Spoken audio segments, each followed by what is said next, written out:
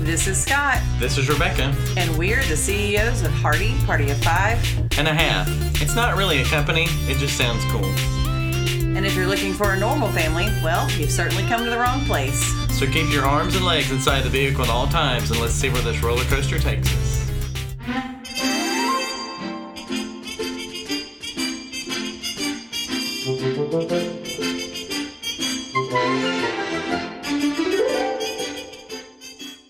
Some of you may recognize this song. It's kind of in the Wayback Machine, but it's very dear to me. It is? Yes. I used to watch this every day after school.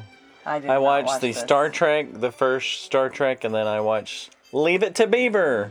Wait, there was a first Star Trek? Well, yeah, the original Star Trek. Was on a TV and not, oh yeah, I guess it was a TV it was a series I didn't first. watch that either. It was a series for 2 or 3 years. I was a busy child. I did not watch these shows. Well, you didn't have TV or indoor plumbing or... Yes, we did. We had a TV and indoor plumbing. But our TV, I mean, you know, it was the kind you had to get up and go change with by Oh, yeah. hand. Being the youngest, I was the remote control, so yeah. yes. Were you the remote control? I just don't remember I remember gathering to watch Dukes of Hazzard. Okay. I don't remember gathering to watch anything else. I think we were pretty fancy on our block. I feel like we were one of the first to have cable. Really? Yeah, and then it was smooth sailing for me. Oh my goodness. Because I didn't have to change the channel anymore. anymore. When cable came with remote controls? Oh, yeah. Oh, I don't know this. And I didn't have to do hold the rabbit ears. Do you remember holding the rabbit ears with aluminum foil on them? I did not hold them. But tell me, when did you get cable? I think it was 1980 or 1981, early 80s, somewhere in there. By this time, I lived in Montana. We for sure did not have it there. So we probably didn't have anything like that. Didn't you etch stories on inside cave walls? That's what we did. Well, I just don't remember watching that much TV. Anyways, why Leave It to Beaver? Well, because it's about family and parenting. Mm-hmm. And I wanted to kind of contrast that to parenting these days. Okay. Because I know parenting is a passion of yours. Yes. And you love to talk about it. You love to help young mothers and young fathers. And so that's what we're going to talk about today. Since the Leave It to Beaver days, I bet. Yeah, I just wanted to see, like, maybe some of those values are still there, but how do we apply some of those values to modern day? Especially since the Beav didn't have a cell phone or anything like that to deal with. Oh, yeah, that's true. No social media. No social media. That had to be a little easier parenting, don't you think? Maybe? I think that we were maybe, probably it was easier parenting, but also maybe we didn't dig quite into as much as we need to know about our kids. Like, we might have been a little... Well, do you think we dig too much, though, now? Yes. I think we went from maybe not being involved at all to, like, maybe being, like, over-involved. And maybe knowing where they're at every moment and... Yeah. I don't know. It's interesting. Some of that, of being a little more hands-off, maybe... I know. I don't know that we need to know where our kids are every moment, but yet I want to know where my kids are every moment. Well, it's good to know in an emergency situation. Right. Like, if you hadn't heard from them, that's always the great. Fallback that we say, but really, I don't know. Is it just too much? You just want to know at any moment? I just want to know. I don't know if it's healthy. To know every moment, For anybody, but it is what we do nowadays. So, there you go. Okay, so we've got a few topics we're going to talk about today, and I've got some questions for you. Bring it on. Okay. We all know parenting's hard. If you've had a kid, you know that this is hard. Of any age. I was just talking to a close friend on the phone this evening, just talking about what was going on with their now 20-year-old. Yeah.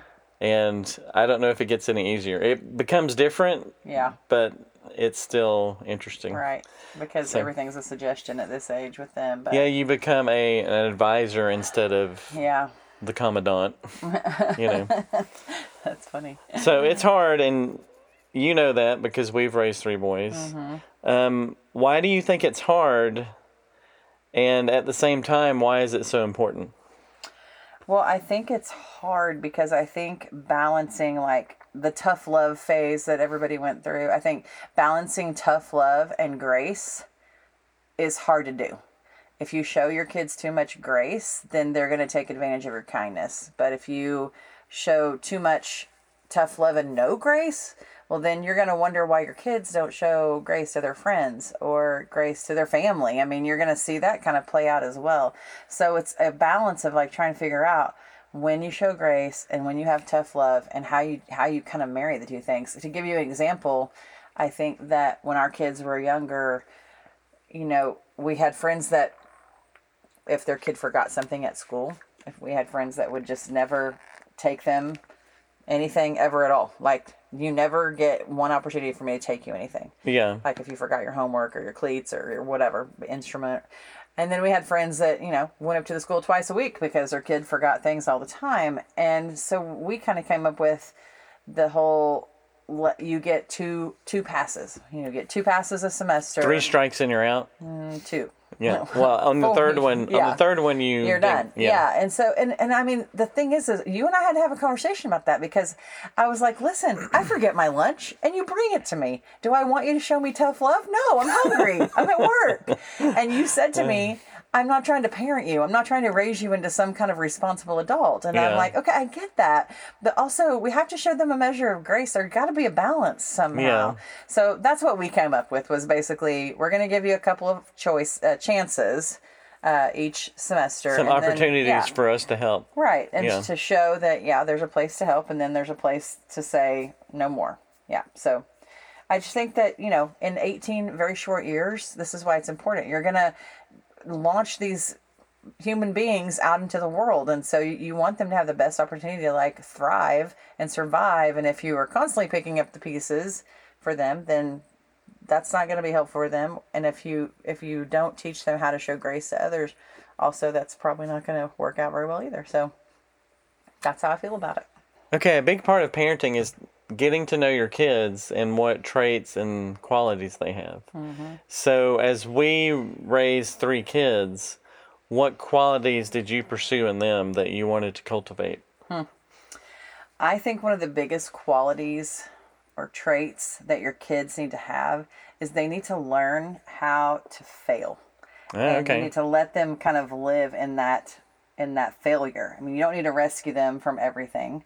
So I think that when you, I'm not talking about taking a failure and turning it into a success. That's not what we're talking about. We're talking about taking a failure, accepting it as a failure, picking up the pieces and moving on, not trying to do better to make it right or whatever.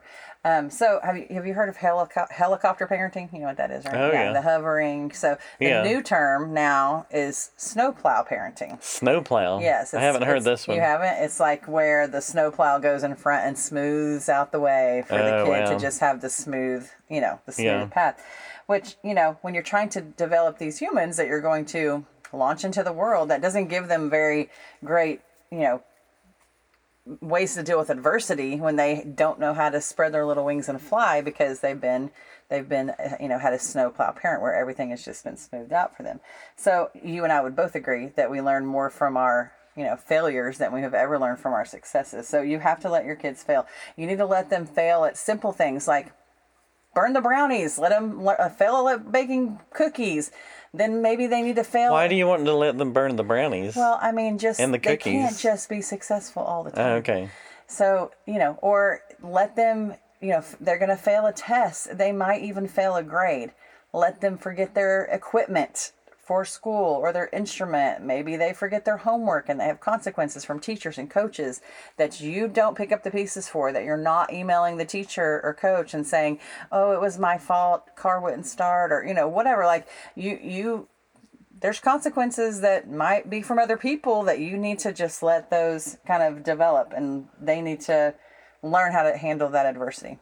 So within that failure, though, do you talk about, why did they fail, and kind of look at, okay, can you change your habits in studying or something like that to not fail again? Right. Like have this consequence, but maybe look into what are the reasons for the failure. And to that exact point, that is why your kids have to fail when they still live at home. They're not going to do very great at this if they're 30. So the failure needs to happen in the home where you can address it. You can work on things to make it better. This needs to be something that you let them do while they're still under your roof. Yeah. Yeah. They're still going to fail when they're 30, though. Yeah. But hopefully they've learned at home when the parent could support them. Right. of how to handle it. Right. If they Yeah. if they learn that, and they learn that life's not always just super smooth and roses, then when they get older, they're more equipped to handle the adversities. Okay. So, no snowplow parenting. Okay. So along those lines, we've talked about qualities of kids. So also each kid is unique. Like we can see with Drew, Jake, and Alex Yeah. that they totally have different personalities, different passions. So as a parent, how do you uncover what your child's gifts are or abilities? And then from there, how do you help nurture those abilities and those gifts? Well, I know for us, we made it important to involve our kids in different activities, and along those lines, we basically said, you're going to get to participate in a athletic activity and a fine arts activity. So, two things each kid, which, I mean, there's 3 kids, so that's 6 things. That's a lot of things. But very quickly, you kind of figure out this kid's going to love music, this kid's going to love, baseball or whatever. And so you need to expose them to both of those things, though, to physical activities and, theater, choir, band, anything like that.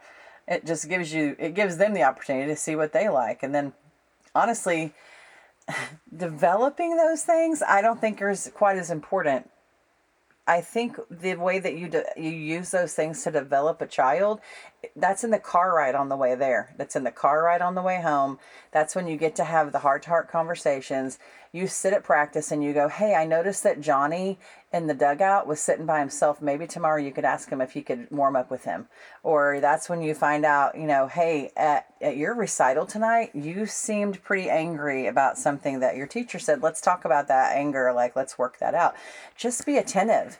And kind of that's when the magic happens in the car ride or stop at Sonic. And I both know that kids will open up so much more all the way. I mean, even this is magic with teenagers too, just like magic to not have face-to-face conversations.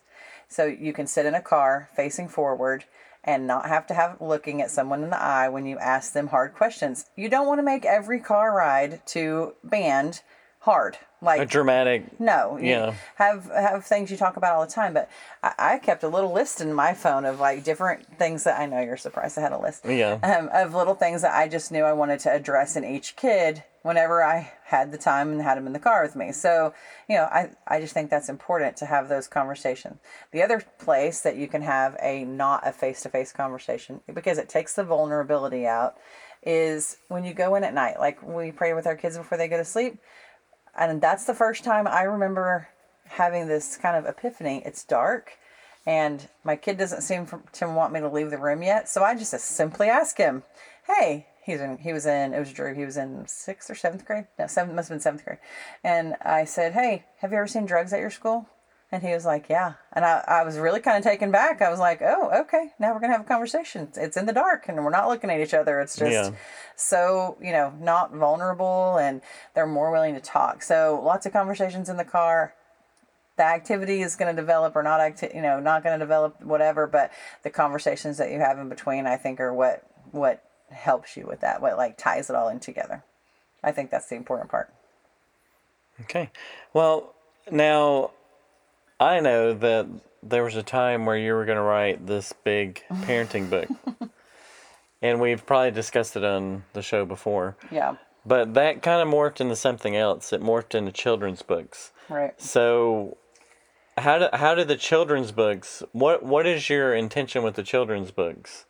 As far as parenting goes and children and developing children. I started this big parenting book and I got frustrated with it. It's still on that computer right there that's recording this podcast. Yeah. It's kind of broken. It's on a big bulletin board in our bedroom too. It is. I'm about to take that down. It's frustrating me. Because I don't like the way it looks. I don't like the way it's laid out. I had it laid out pretty well, and then I don't know. I moved some things around. I'm not as good at saving things as you are. I don't know if I have the original in the same. I don't even know. But I had a bunch of things written out topic wise. And when it came down to it, honestly, it was over when we were doing the shelter in place for COVID, I was like, I'm gonna pull out a couple of truths of this big parenting book and think about what I would like a child to hear. So the first book is called Am I Ready? And it's what they call a growing up book, where basically the character is a young boy, and he's trying to tie his shoes. He's wondering if he's ready. He can't do it. He's frustrated. And the parent in the book is constantly repeating the same line, which is, put in the work and do your best. You simply can't worry about the rest. So the kid is trying to tie his shoes. Then he's trying to write his name. Then he's trying to ride a bike. He's trying to throw a baseball. Eventually, he's going to college, and eventually he's going to be a dad himself. And so at the end of the book, it's him asking, his daughter is asking him, she's trying to tie her shoes, and she's saying, am I ready? So it circles back around to the next generation. So one of the important truths, I mean, it's about diligence. This book is about diligence, no doubt, that you're going to put in the work, do your best. That's what you can do. But also, an interesting thing about this book, I think, is about not being successful at every single thing that you try. Did he eventually ride his bike? Probably. Did he eventually learn how to write his name? Well, I hope so. Did he eventually learn how to tie his shoes? Well, fun fact, my illustrator put him in Velcro shoes as an adult at the end of the book. My illustrator being you, Scott. Yes. And I thought that was brilliant because, you're just not going to succeed at every single thing you do. So here's this adult in this book still wearing Velcro shoes. So I think that's just a great way to, to continue instilling in your kids that try your hardest at everything. But just because you try your hardest does not guarantee success. It can guarantee that you're going to have a thriving adult, that can push through adversity. So it gives you a better chance. It gives you a better chance. Because nothing is really 100%. Exactly. You can't predict everything. Right. But also what I do like about the book is you decided that we were going to do a girls version and a boys version. Right, yeah. Which, opens it up to realize that with both of those sexes, there's a lot of the same scenarios and circumstances that happen. Yeah, it's almost the exact same book. The girl in the boy book, he plays football. The girl book, she plays football. When you were telling people about that, what reactions did you get? I thought it was kind of interesting because you think nowadays everybody would be like, they're cool. Playing football? That's cool. Oh, yeah. Yeah, they were actually trying to give me other ideas. Or she could play soccer. Or she could play, and I was like, or she could play football. Yeah. Or she could, run track. I'm like, or she could play football. So Jake, I guess his freshman year played football with a girl that was a kicker, and I didn't have a problem with that. So, I don't know. I thought it was kind of cool that she was still going to play football. And what I also like about the book is it shows, because I had this conversation with my friend this evening, of you're trying to give advice to your 18, 20-year-old, even your 14-year-old. Yeah. And they look at you like, you've never been young, you've never been through this. Mm-hmm. They think you were born like 45 years old, apparently, and that you've never been through anything. 45 years old and stupid. Right. And what I like about the book is that you're seeing that the kid grows up to have a kid, and you're about to go through the same process with that kid. Yep. And when we're kids, and especially teenagers, and like young adults, we don't really realize that our parents went through the same stuff. Yeah. So I think it's great in the book that you show that we're all going to go through the same stuff. Yeah. We do have to change with the times. I mean, we are the first parents. Yeah. We are the first generation to parent through cell phones. So that's kind of a bigger, crazy deal. But the second book is called Do Brave Things Today. And so it's the same girl from the girl book. Another great illustrator on this one. Another great, and actually I love the illustrations on this book because she's a little superhero. And so it's a lot of, I don't know what's that look is called, but like when you would read Batman, it would be like, pow. And it's like a little, it's like a comic book thing. Yeah, it's a comic book feel. Yeah. And so she wants to wear her hair crazy, and she's doing brave things today. But it goes into she wants to donate toys. She's doing brave things today. She wants to have a birthday party for her grandma. So it progresses on. So those two are done. I have one more that I'm in my mind. The truth that I want to pull from my big parenting book on this one is honesty. And I've got the tagline. Don't have anything else about it. But this one comes from a place where I feel like we as parents teach our kids to lie. So we teach them to lie by telling them to not tell dad that shirt costs $40. Tell him it was 20.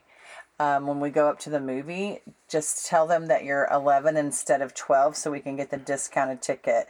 Or any way you can kind of cheat the system. And then you wonder why your 16-year-old lies to you about something small. And, but they learn that from us, So we as parents need to be aware of that. So in this book, this honesty book, I don't have anything but the tagline and a couple of thoughts about it. And so the tagline on that one will be, do your best to let the truth be told. Honesty is good when you're young and when you're old.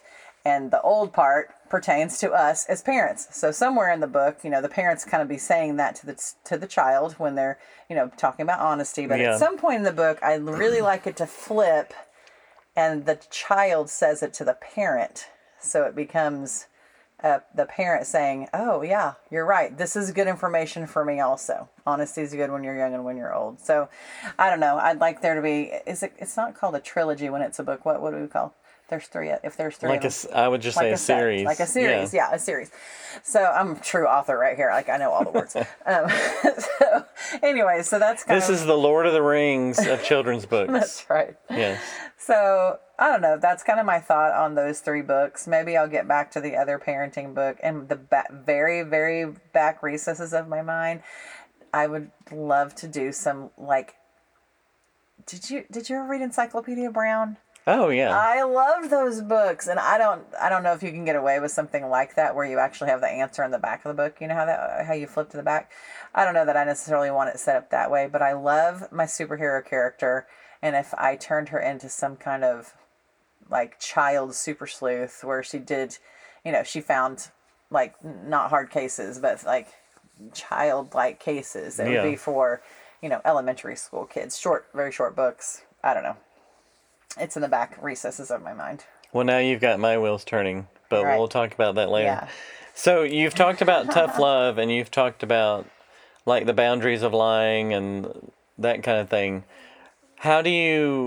What advice can you give as far as setting boundaries with your kids and showing discipline to them and making discipline an important thing? Because I think sometimes we're scared of discipline because we don't want to seem harsh. Right. Or, Yeah. So how do you do that with with So your I kids? think as far as boundaries go, I always remember this quote that Dr. James Dobson said, which is, children are like security guards at night. They're going to go around and check the doors and they want to find them locked.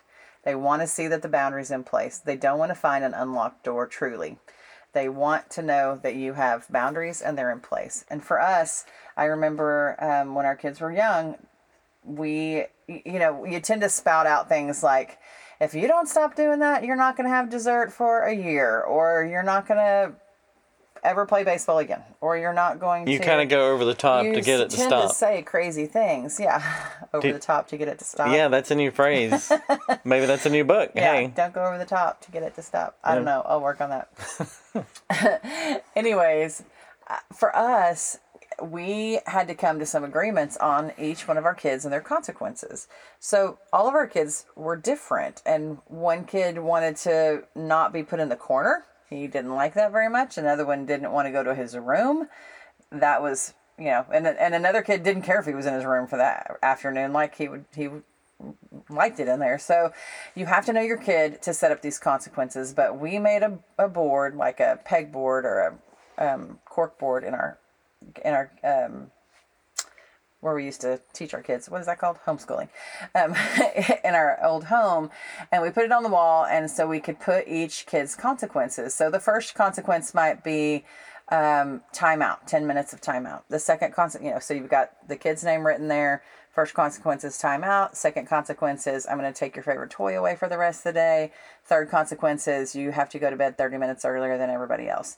And so what that did was, and I remember even for one of our kids, we drew pictures because they weren't even old enough to read yet. But we were like, here's your first consequence, here's your second consequence, and here's your third consequence. That way, you knew not to spout off anything crazy because you couldn't follow through with that. You had their consequences already in order. They had to change and shift as your kid grew up. It also put you and I on the same page. So there was never any guesswork and never any confusion. The kids knew what to expect. They knew there were going to be It's a whole lot easier to follow through when you have a plan. So if you just are, blindsided by some form of disobedience and you don't know, what you're going to do or say, and you spout off something, you can't back. It's harder to backtrack. You can backtrack. It's just when you have your consequences, but also don't they need to be immediate? Yeah, of course. I mean, because I hear a lot of, it seems, and I've done it myself. I'm sure we've both done it as a parent. You don't really want to ruin the moment and have a consequence because maybe you're having a fun time and then things get carried away or whatever. Right. And you want to keep that going, but you also know, oh man, right, they did something that we don't find acceptable, so there's supposed to be a discipline there, but I'm just going to put it off. Or you bluff and like you said, you have these big giant consequences that are never going to happen. Right. What do you think that does to a kid? Well, but if you're not consistent, not being consistent, but not being immediate. Yeah, when it happens. And that's a good point because you've got your consequence list, but not all the infractions your kid are going to do are going to be right there in your home where you can give a consequence immediately. So you're at the grocery store and your kid's acting a fool, and you're like, consequence number 1, time out. You can't do time out at a grocery store. You're trying to get out there as fast as you can with all these kids you're toting around. Yeah. And so you have to follow through when you get home. You just have to. Like, it is so easy. You're going to get home. You're going to be unloading the groceries. The ice cream's going to be melting. You're going to want some of that ice cream, and the kids are going to go off and play, and they're going to be quiet for a minute, and you're going to be like, forget it. I don't care. No, you have to. I mean, I remember somebody calling me when they had very young kids and saying, do I have to get on to her every time she touches the TV? And I told her no. And yes, I'm sorry you do. Because when your kid runs out to the street, you want them to listen to you when you have to yell at them. And then when your kids are older, you want them to trust that you have their best interest at heart and that you're going to follow through with your consequences. So bluffing is never the way to go. But the most important thing about these consequences and discipline is the next step, which a lot of people don't follow through with, which is when your child has served their consequence, you go to them, you get down on their level, you put your arms around them, and you tell them you love them. You don't like what they did, but that you love them very much. Give them a hug, and you show them affection. Physical affection, touch them with your hands, give them a hug, and speak the words. I love you. I'm disappointed in what you did today, but I love you. And tomorrow's a new day. And you give them a hug. And you've got to, it's bringing it full circle. You got to come all the way around. They need to know that they are still loved and valued, and aside from whatever they did that caused them to. So to carry on with that, what are other ways that you can show your kids that they're loved and appreciated? I think that's so simple, and we want to make that so hard, but it's as simple as saying, hey, why don't you sit down with me and make the menu for the week? Do you want spaghetti on Tuesday or tacos on Tuesday? They get to have a say. Like, give them a say. Like, their opinion matters. Their opinion, it definitely matters. And, it can be just so simple. Hey, on the way home, do you want to grab Chick-fil-A or McDonald's? Let them pick. It's not going to kill you. Let them pick. Let them help with the menu. Let them cook. Is it easier to make spaghetti without a 6-year-old? Absolutely. But we're trying to raise adults here, and let them come in the kitchen with you. Teach them what a teaspoon looks like. Teach them what a tablespoon looks like. You still struggle with this today, don't you? I feel like you were just the big T, the TB, all that. That's the same thing. Well, yeah, that's what I meant. Okay. Just making sure you knew that. I don't think you knew that. Well, we just had that discussion that the big T and the TB are the same. Yes, so I remember that. Yeah. So, anyways, I retain that. You include them in decision making. So, to the extent that they can be. There's going to be plenty of adult decisions you need to make without them, with your spouse or otherwise. But for the most part, let them, tell them, you love their sense of fashion. What clothes are you going to wear today? Let them have some freedoms on things that you can let them have freedoms on, and include them on things that you can include. Tonight we're going to watch a 30-minute show. What do you want to watch? And if they want to watch the same show they've watched all day long, or for the entire year, watch it one more time. Don't try to talk about it. Their opinion matters, and it's valuable. So, just kind of lean in and let them be involved. Let them pick the board game or whatever. And something I've always tried to do, I've always tried to know what the kids are interested in. So, and even now as they're getting older, those are the things we can text about. If I see a story about a football player that I know Jake would be interested in, I can text him about it and say, hey, what do you think about this? Right. To start a conversation and keep some connection. Or if I see a shoe that I don't know, I'm watching a basketball game, I don't know the shoe, I'll send a picture to Alex and say, hey, what's this shoe? And he can tell you in 2 seconds. Yeah, or with Drew, I'll see like a cool song or something like that, and I can send it to him. So I think it's knowing what your kids are interested in can help you build a relationship and then also continue that as they get older. Right. Like it gives you something to talk about as they get older, so you don't feel so disconnected. A lot of it comes down to acting on what you're thinking, because you're thinking, oh, Alex would really know what that shoe is. Well, I'll just ask him. Yeah, but why most not people would just say, Alex would probably know what that shoe is, but I don't know. Or Drew would probably love this song. I think it's cool, but they wouldn't take that one extra step just to engage. And I think that's important. Take the extra step. So, parenting advice. What's the best piece of parenting advice that you've gotten that you could share with us to help us all be perfect parents and have perfect kids?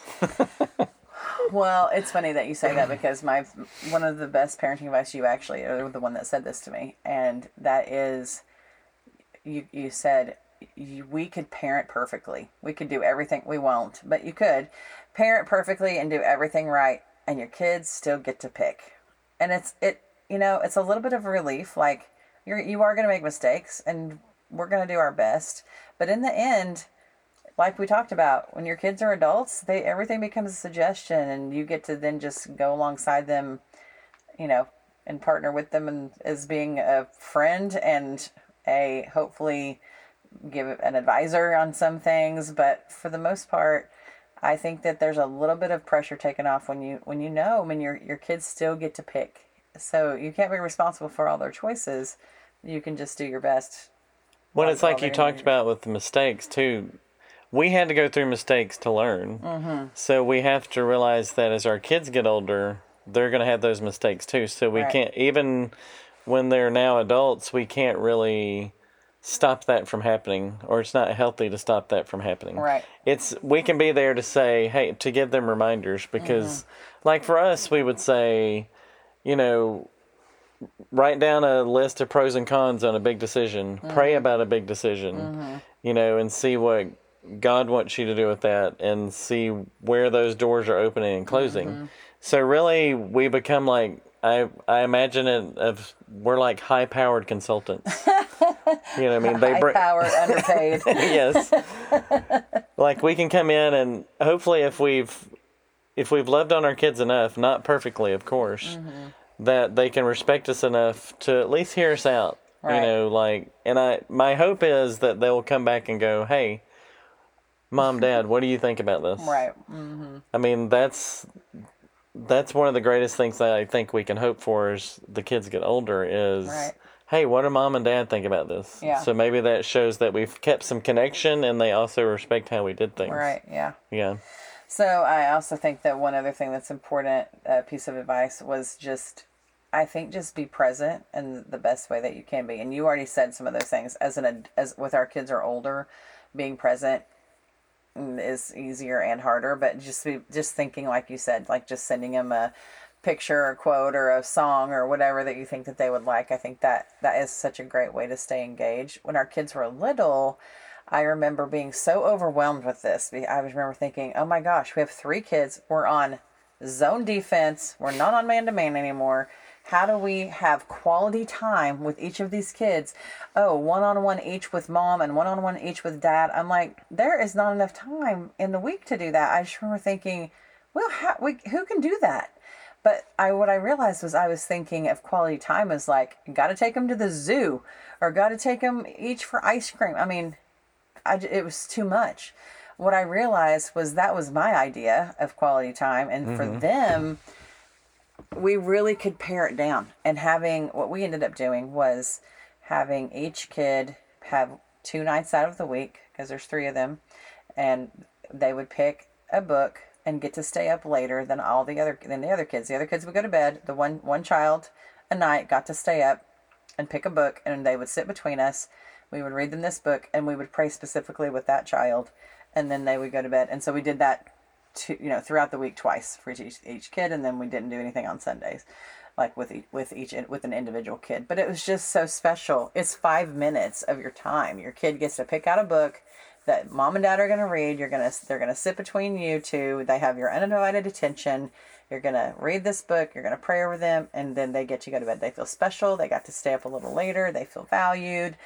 I mean, it's kind of all encompassing. So I feel like that's what we did when they were smaller, and as they get older, you're right. It is just kind of staying connected and engaged on what you might not care one thing about jazz or shoes or whatever, but figure out what they care about and ask them about it, So, I think it's important to stay connected on those levels. Now, with all the things we've talked about, like all this great advice, what would you tell someone? Because we've had this happen before. Like, we'll give some advice about parenting and we'll talk to someone that's maybe a little further along. Because a lot of stuff we've talked about, you need to start it when they're younger. Mm-hmm. Excuse me. But you're going to have teenagers. Yeah. And maybe you've been doing some things maybe not the most efficient way, and you find out later. Yeah. What do you say to that parent that, oh man, after I've heard this or I've heard some advice from someone else, what do I do now? Because I feel like I can't change things now. Right, yeah. So what do you do? What do you tell that person? I mean, I feel like that's also part of parenting, where you get to go back to your kids and go, listen, we've been doing things this way, and I don't think that's the best for you, and I don't think that's the best for our family, and we're going to do things differently now. You're the parent. You get to say that. You get to make those decisions. Now you have to follow through with your decisions, but you get to change the course, and that's okay. You're the adult. So I just don't think there's anything wrong with going and saying, look, I have let you, do whatever. Have your phone till midnight in your room every night and be on your phone as much as you want, for your whole, as long as you've had a phone. And now I just don't think that was the wisest choice, and we're going to make some different decisions. Your kid is probably going to pitch a fit about that. If they're 14, 15 years old, they are not going to be happy with you. They'll get over it and they'll get used to it. Yeah. It's going to be fine. And there's no shame in saying, I was wrong. I messed that up. I did that wrong. We're going to do it different. In that regard, in a parenting regard, and then also just in a life regard. I remember one of our kids one time saying to me, because he felt overwhelmed with the pressure of being perfect. Yeah. And I remember him saying, I just never see a mess up, Mom. And I was like, oh my gosh, I mess up all the time. When I stub my toe, do you know the word that wants to come flying out of my mouth? Or what is it? What's the word? I'm not going to say the word. Okay. This is being recorded. Oh, yeah. I'll spell it out for you later. Anyways, it was just a matter of how much I realized I protected our kids from my own sin and my own, like, what I needed to say, hey, I really messed that up. So I started inviting them into that part of my life where I'm like, yeah, I totally messed up today. This is how I messed up today. And then that also helps them realize they're human, and making mistakes is part of being human. Then maybe when you get to that 15-year-old where you're like, hey, guess what? Messed up again. And now we're going to change course because I feel like it's going to be better for you and us. So I think it's just never too late. It's harder when they get older. It's going to be way harder. Because you've developed so many habits that everybody's used to. Yeah. That's exactly right. It is a whole lot harder to rein the reins back in than it is to loosen them. So you spent 15 years doing it a certain way. It's going to take some time to adapt to a new way. Yeah. And most of the time, I see this issue with clothes and cell phones.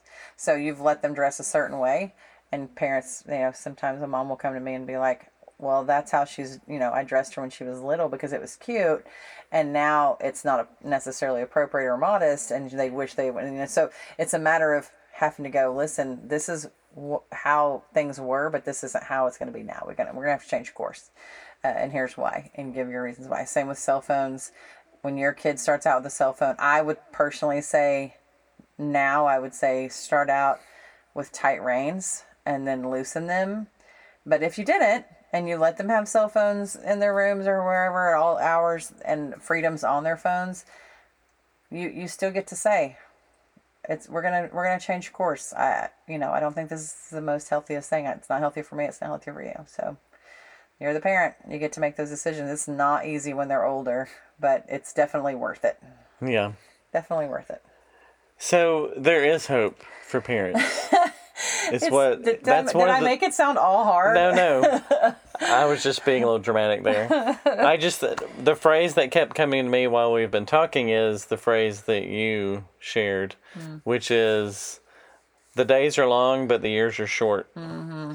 And I think that's an important thing to remember, because when you have the young, tiny kids, you're like, is this ever going to end? Yeah. And am I ever going to sleep? And no, the answer to that is no. That's right. We've been tired for 20 years. Doesn't matter, yep.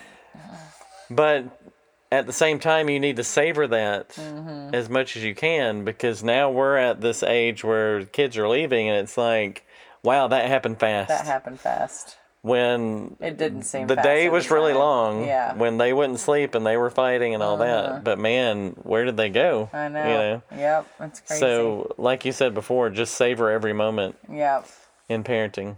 I loved moving through the stages. I'm looking forward to these next stages of our adult kids. I think it's so fun. So I don't know that I would go back to the younger ones, but it did go by so fast. You just don't realize it. When you're a young mom and somebody says, "Oh, you blink and you'll miss it," and sometimes you're like, "How many times do I have to blink for this to go a little faster?" Like, it's magic. If I blink enough, it changes. Yeah. But you truly, once you get your adult kids, it's way different. But I think for the younger parents, or maybe kids that don't have parents yet that are listening, it's good to know that you need to savor those moments. As hard as it can get, you still need to appreciate those moments. Right. And appreciate every stage. I like what you said about that. Yeah. Because I think probably the hardest stage for most can be the empty nest, because you've done, for 20 or 30 years, however long your kid stays, depending on if you have a basement or not, it's just... it's work. Yeah. It is hard work. But you got to stay the course. That's right. If you want to have kids that you enjoy, especially I feel like staying the course when they're young, helps you have just even teenagers that you enjoy being around, and then having adults that you enjoy being around. I mean, I just think it's so much work, and it's so much worth it. Awesome. Yeah. It's been a great discussion. It's been a great discussion. I know. You're a great parent. Oh, thanks for Not perfect, but Thank you you've done a great job. Parenting. Yes. And I just want to say, like the title is Mothers Knows Best. We were kind of being playful with that, with the beaver thing. But we do think fathers are obviously important too. Absolutely. So, yeah, it's a mother and a father. Yeah, and it is. Yeah. It makes a big difference. Yeah. I could not imagine having walked this alone. I know a lot of people do, but I can't even begin to imagine how exhausting that would be. Because there's some days where, like, you would be, I can do this, and I would be like, I can't do this anymore. Yeah. And then the next day it would be turned. Yeah. So you can help each other get through it. Right. I remember you texting me probably not too long ago and saying, when you come in the house, if you could just not bark orders. So you didn't really say that, but that's what I do. I tend to walk in and go. You've got your list of what everybody needs to do. Yes, I have a running list in my head all the time. So, I think it's helpful to have someone to call you and to check. And if you're a single parent, then you need to find a really good friend to really be frank with about things. So it's a good thing to have accountability. So, anyways. It's a hard job, but it's an awesome job. That's right. Well, thank you for letting me talk a lot. Yeah. I appreciate it. Anytime. Yep. So, if you haven't already, go to Amazon and look up Am I Ready? The Girl Book or the Boy Book by Rebecca Hardy. Also, you can look up Do Brave Things Today by Rebecca Hardy. Also, both illustrated by the Scott Hardy. So I'm super excited about that. They've been doing really well, and they're on Teacher Pay Teacher. So that's really cool. And if you have not liked and subscribed to our podcast, you should do that right away. And then you will get right to your phone. As soon as we drop a new podcast, it'll show up. Hey, look, we post a new podcast, and you should listen to it today. And share it with your favorite people. All right, Hardy Party 5.5. Over and out. We'll see you next time.